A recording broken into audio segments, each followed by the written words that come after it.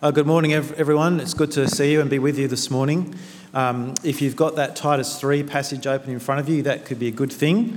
And if you're someone who likes to follow outlines, there was one on the way in. And just one thing to quickly make clear here, if you've got that outline in front of you and opened up, the third point there is called Enjoy the Truth About God's Kindness. Well, the 3 points under that are just sub-points. Okay, so there's not actually 8 points to the sermon, just to help. Okay, so there you go. All the other points are main points. So you might want to underline the main points if you're as finicky about these things as I am.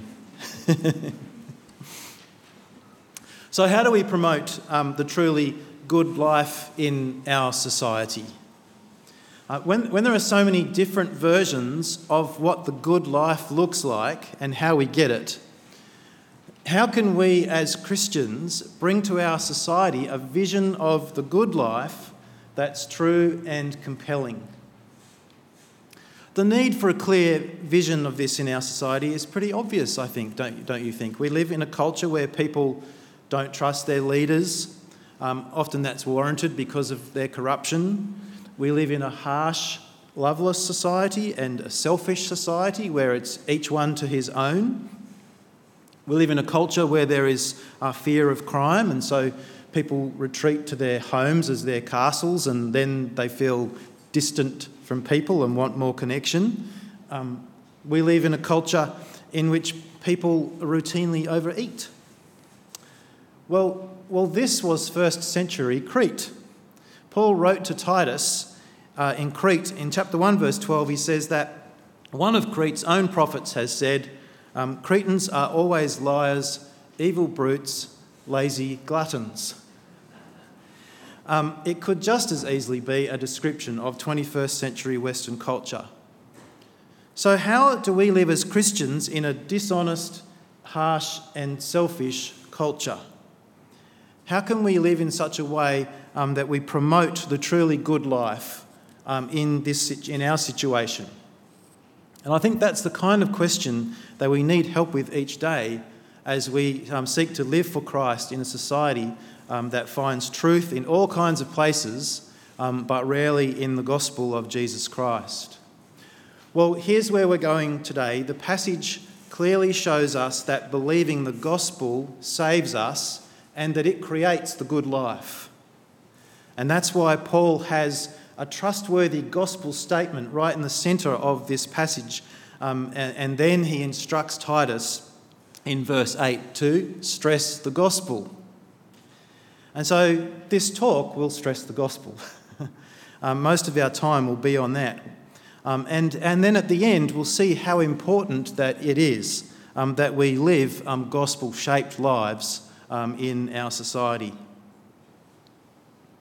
Now, before we get to that rich gospel statement, Paul shows us that we must first face the truth about ourselves and what we are really like. Some hard truths about what we are really like. Otherwise, we will never think that we need to turn to God as our Saviour and that we don't need him to rescue us and to trust him in our lives. So see the truth about ourselves that we're confronted with in verse 3. At one time, we too were foolish and disobedient, deceived and enslaved by all kinds of passions and pleasures. We lived in malice and envy, being hated and hating one another. Paul's describing the common human condition of our sinfulness here. It wasn't just a problem peculiar to Crete, where Titus is. He includes himself here too by saying at one time we too were foolish and disobedient. Before we can know God as our Saviour, our relationship with God was a complete mess. Notice, we were foolish and disobedient. A fool is someone who says in his heart there is no God. Psalm 14 says that. And it's not the avowed atheist that is in mind here. It's someone who lives as if God doesn't exist. Ignoring God is the definition of the fool. The fool rejects God's rule and wants to rule their own life. And Paul shows here that rejection of God affects everything else. It affects our thinking. We were foolish and deceived. It affects our behaviour. We were disobedient to God and enslaved to behaving in that foolishness and disobedience. It affects our desires, the desires that drive this behaviour, as Paul puts it in Ephesians 2, cravings of our flesh, all kinds of passions and desires that come from our sinful state, that flow from the depths of our hearts. And that rejection of God, that foolishness, affects our relationships. Instead of love, there is malice, envy, hatred. We don't like hearing this negative assessment of our true nature. And we might even think that it's a bit harsh. I mean, living in malice and envy, really? They're very strong words, aren't they? But when we consider that malice is wishing bad things would happen to people and envy is wishing that good things hadn't happened to people, can any of us really say that never deep down have we had something of that kind of attitude within? And I'll put it to you that one of the reasons we don't like hearing this assessment of our true nature is because of our Western culture and its influence. We are so much these days on about self-esteem and self-image and about feeling good about myself. And we pretend that we are wonderful people and we ignore evidence to the contrary to that. And the evidence to the contrary is all around us. And as Paul shows us, it is within us. And we are deceived if we don't see that. We actually had that in that little reading that Tyler gave us before we confessed our sins today. We're deceived if we don't see that our sin. But if the Bible's assessment of our true nature is true, we can give up the constant and tiring sort of managing of our image, and we can stop pretending that there is no problem with the state of our hearts. Well, from verse 4, we have one of those wonderful but God phrases in the Bible. But God does something about our foolishness and our disobedience. And here is this trustworthy gospel saying that Titus is to stress so that those who believe the gospel will be devoted to doing what is good. And it's all about how God saves us and why he saves us. He starts by saying, God saving us shows his immense kindness to us. That's kind of evident already from what we've seen in verse 3, isn't it? That if God would step in and rescue and save sinners, that's an act of kindness. And in fact, that's the other key feature of this trustworthy saying in verses 4 to 7. It highlights the character of this God who saves us. Not only is he kind, he is loving, he is merciful, he is generous, he is gracious towards us, all in this very short few verses. It's a rich statement in so many ways, packed with ideas that help us to grasp what God's salvation is like and why God would save us. Ideas that Paul unpacks at more length in others of his letters, but he just summarises here. And he shows how the whole Godhead is involved in our salvation, Father and Son and Spirit. And we're going to use that as a frame for us to navigate what is said here. And remember where this is heading. Titus is to stress these things because believing the gospel is what promotes the truly good life. Well, firstly, the Father is merciful. See it in verse 5? He saved us not because of righteous things we had done, but because of his mercy. Imagine God is deciding whether to save us. And imagine that much like we may do when facing a decision, I'm the kind of person who does this kind of thing, draw up on a piece of paper, 2 columns, all the pros and cons involved in the decision. What's on the cons side? What are the reasons why God should condemn us? Foolish, disobedient, deceived, enslaved, malicious, envious, hating. And that's just from this list in Titus. There would be lots of other things, of course. What's on the pros column? What's in the list of reasons about why God should save us? Nothing. When he looks at us, there is no reason why God should save us. But then God writes across the page in kind of bold, permanent marker, my kindness, my love, my mercy. He didn't look at the page and conclude that on balance we're not too bad. He didn't look at the page and see some potential for self-improvement. He saw 1,000 reasons to condemn us. What does verse 5 say? He saved us not because of righteous things we had done, but because of his mercy. It's such a clear statement of what we've been looking at here, isn't it? Here is the reason for our acceptance by God. The only grounds any of us can have confidence that God accepts us and that we have hope and a future. God has mercy on sinners.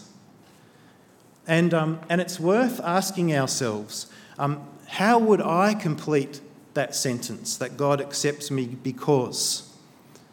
Everyone answers that question somehow. And if there is any thought there that it's because of something that I have done, then I'm not saved.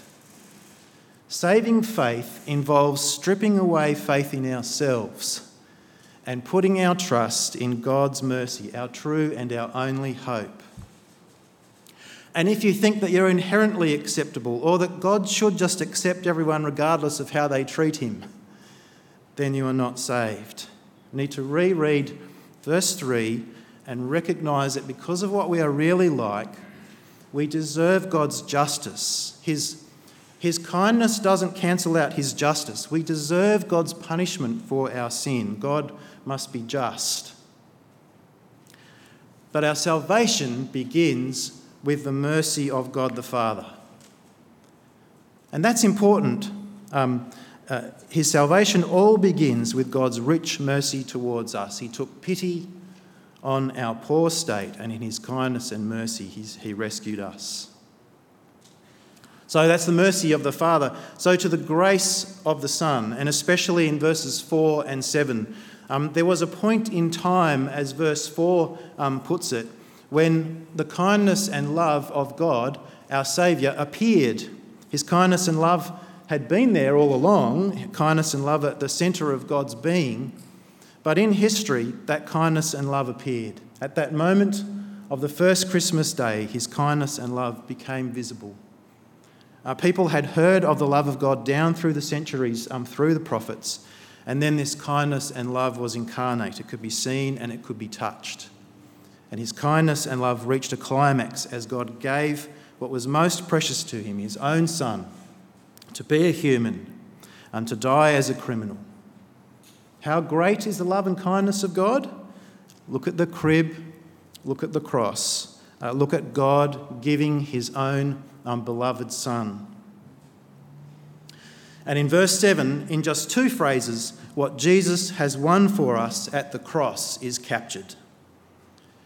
When we choose to ignore and disobey God, we become his enemies. We become his rebels under his judgment. And our future was condemnation and death.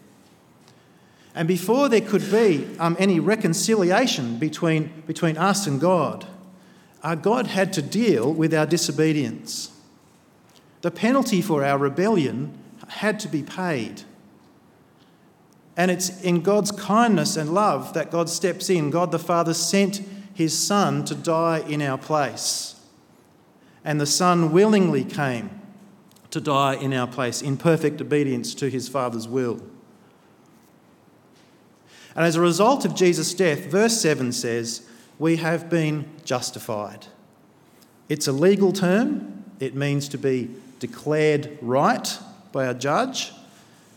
The charge against us is that we're guilty for our foolish disobedience. We stand before our judge condemned. But then the kindness of God intervenes and the sentence we deserve is passed on him. He dies in our place and bears our penalty for us. And as a result, the verdict against us is no longer condemned. We're innocent. We're justified. It's the kindness and love of God. And then secondly, as a result, we receive life. See it in verse 7, having been justified by his grace, we become heirs having the hope of eternal life.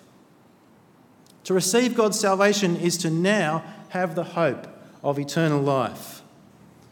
So justification is focused on the present, I'm now right with God, but it's also forward-looking because having been justified by his grace, we become heirs having the hope of eternal life. Now, heirs are children with the rights of an inheritance. We are now in Christ God's children, brought into his family, and we look forward to an eternal inheritance that the Father will give us.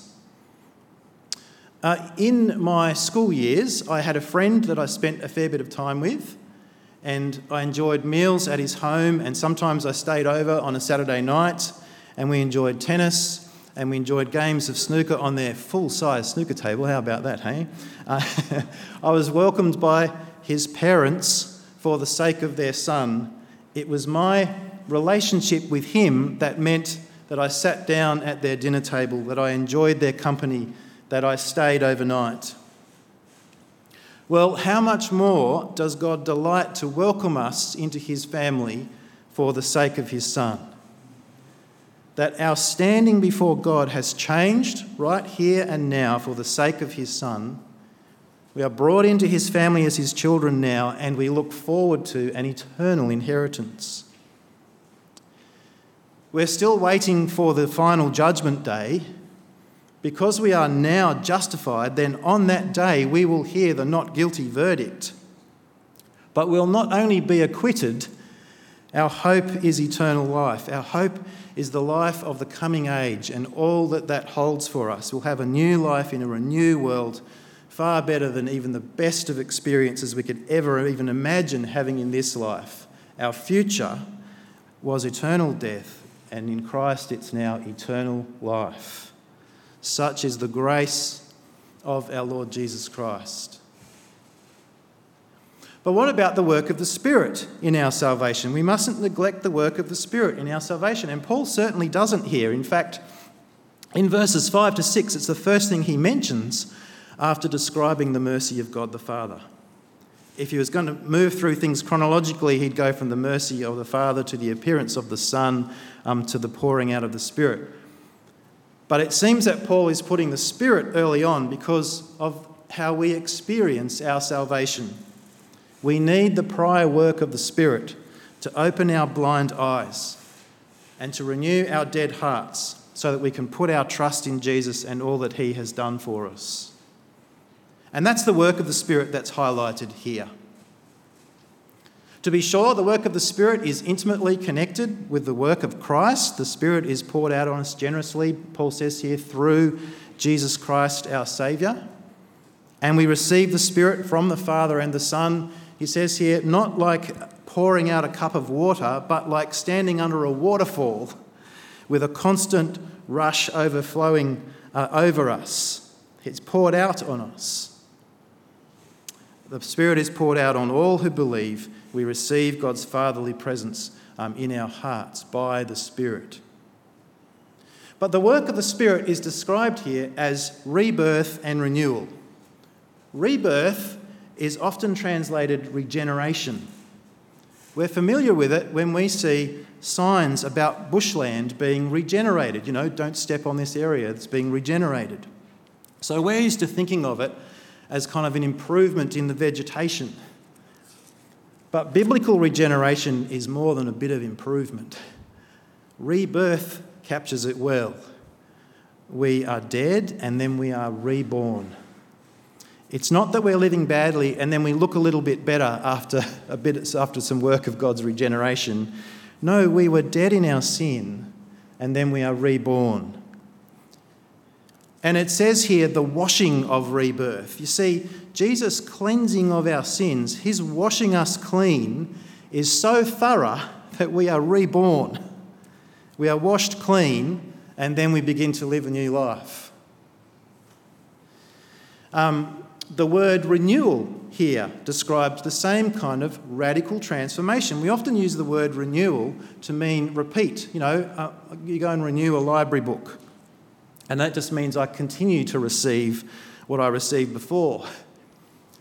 But when God saves us and pours out his Spirit on us, it's not merely newness in time, it's newness in nature. Something completely new is happening. Remember in verse 3, we were deceived and enslaved. We couldn't turn to God because we were in chains. We didn't want to turn to him because we were deceived. And so when the kindness and love of God appeared in Jesus, opening the door of eternal life, it made absolutely no difference to us. Left to ourselves, none of us would enter because we're deceived and we're enslaved, unless we become new people with new hearts and new desires. And then when the Spirit works in us, we will want eternal life. We'll want to walk through the door that Christ opens us, and we'll want to live a new life. So the language of rebirth and renewal is another way that this passage shows us that if we are to be saved, then God must do it. He has not only done all that is needed in the person of Jesus in history, but he gives us the Spirit to give us new life. Just like a baby can't decide to be born, neither can we decide to be born again. In God's kindness and love, he saved us through the washing of rebirth and renewal by the Holy Spirit. We might describe becoming a Christian from our side as a decision to follow Jesus, sure, but the inner work of the Spirit is what makes that possible. So God, in his kindness and love, has provided for every step of the way for our salvation. He not only sends his Son in history, he pours out his Spirit to convict us and convince us. And all of this to rescue us once and for all time from sin and death. That's how kind God is. That's how wonderful and complete is the salvation that God has given us. And it's a salvation that we can be confident in. It's a salvation that moves us to be humble before God rather than proud in our sin. It's a salvation that moves us to praise and to love God for his kindness to us. So we've had this beautiful summary of the kindness of God to people who don't deserve it, but this trustworthy saying is set in the middle of chapter 3, and Paul tells us next what we need to do with this trustworthy saying. See it in verse 8? This is a trustworthy saying, and I want you to stress these things so that those who have trusted in God may be careful to devote themselves to doing what is good. These things are excellent and profitable for everyone. These things to be stressed are the things of the gospel that we've been hearing about. We've heard about them for most of this sermon because Paul says to stress these things. And the gospel saves anyone, and we now see the gospel moves those who believe to live a truly good life.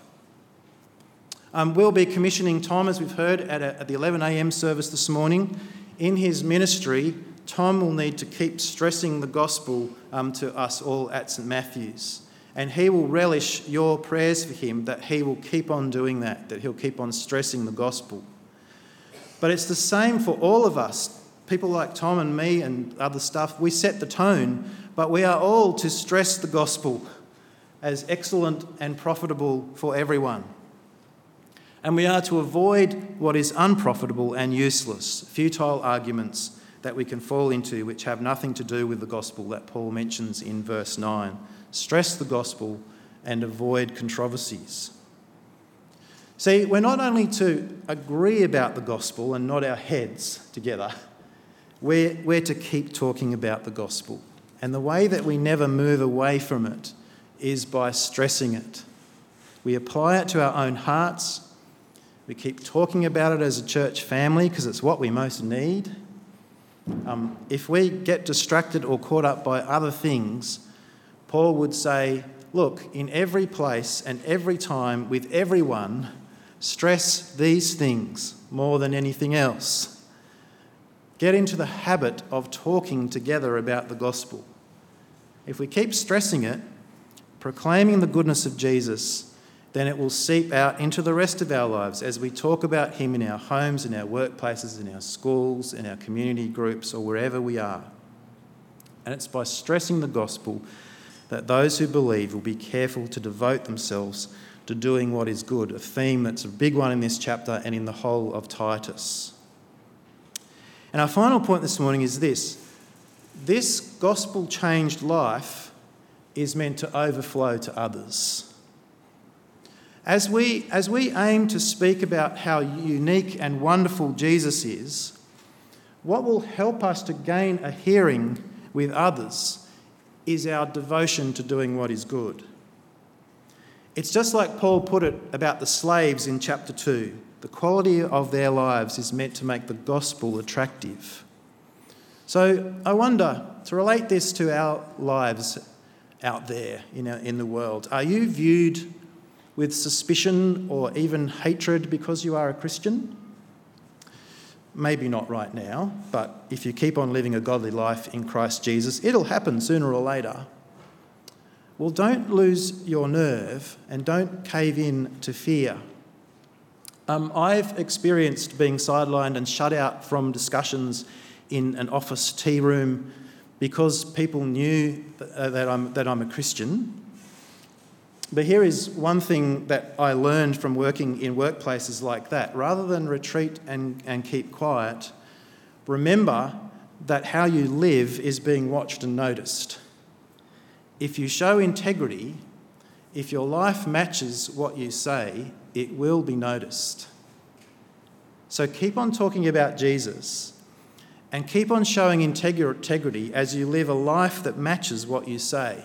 Keep on taking those small steps of faith and love, living a truly good life that touches others in small but decisive ways, that in the end we pray ultimately impacts them for eternity. What does that life look like? It's right there at the very start of this chapter. Why didn't I start there? Well, because we will need to look at the gospel first. Look at it in verses 1 to 2. What's the good life look like? Remind the people to be subject to the rulers and authorities, to be obedient, to be ready to do whatever is good, to slander no one, to be peaceable and considerate, and always gentle to everyone.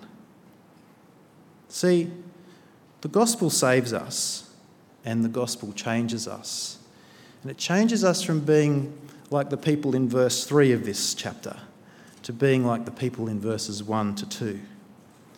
And it's a change that stands out in our culture. We're going to stand out in our culture if we live like verses 1 and 2, aren't we? The gospel changes us to be like God, as from our lives flows the kindness, the love, the mercy, the grace, the generosity that God has shown to us. See, what kind of clear vision for the good life does our society really need? There's all talk about all sorts of visions for our society, but what does it really need? Where can we find a vision for our lives together as a society that's truly excellent and profitable for everyone? Our society desperately needs the gospel. It needs the kind of clear vision of our need and of what God can do that the gospel gives us, the gospel that saves, the gospel that changes us. So this year, wherever you are, whatever you're doing, keep talking about Jesus, because you can be sure that the things of the gospel are excellent and profitable for everyone. And keep living gospel-changed lives so that in every way you make the teaching about God, our Saviour, attractive. Let's pray. Our loving and our kind Heavenly Father, we thank you for your rich mercy shown to us through Jesus Christ, our Saviour. Please enable us to grasp your mercy, to be assured that we're in right relationship with you, having the hope of eternal life. And by the grace of the gospel, please keep moving us to live a life that is devoted to doing what is good, to speaking and living out the gospel wherever we are, so that others may be saved and your name be glorified. Amen.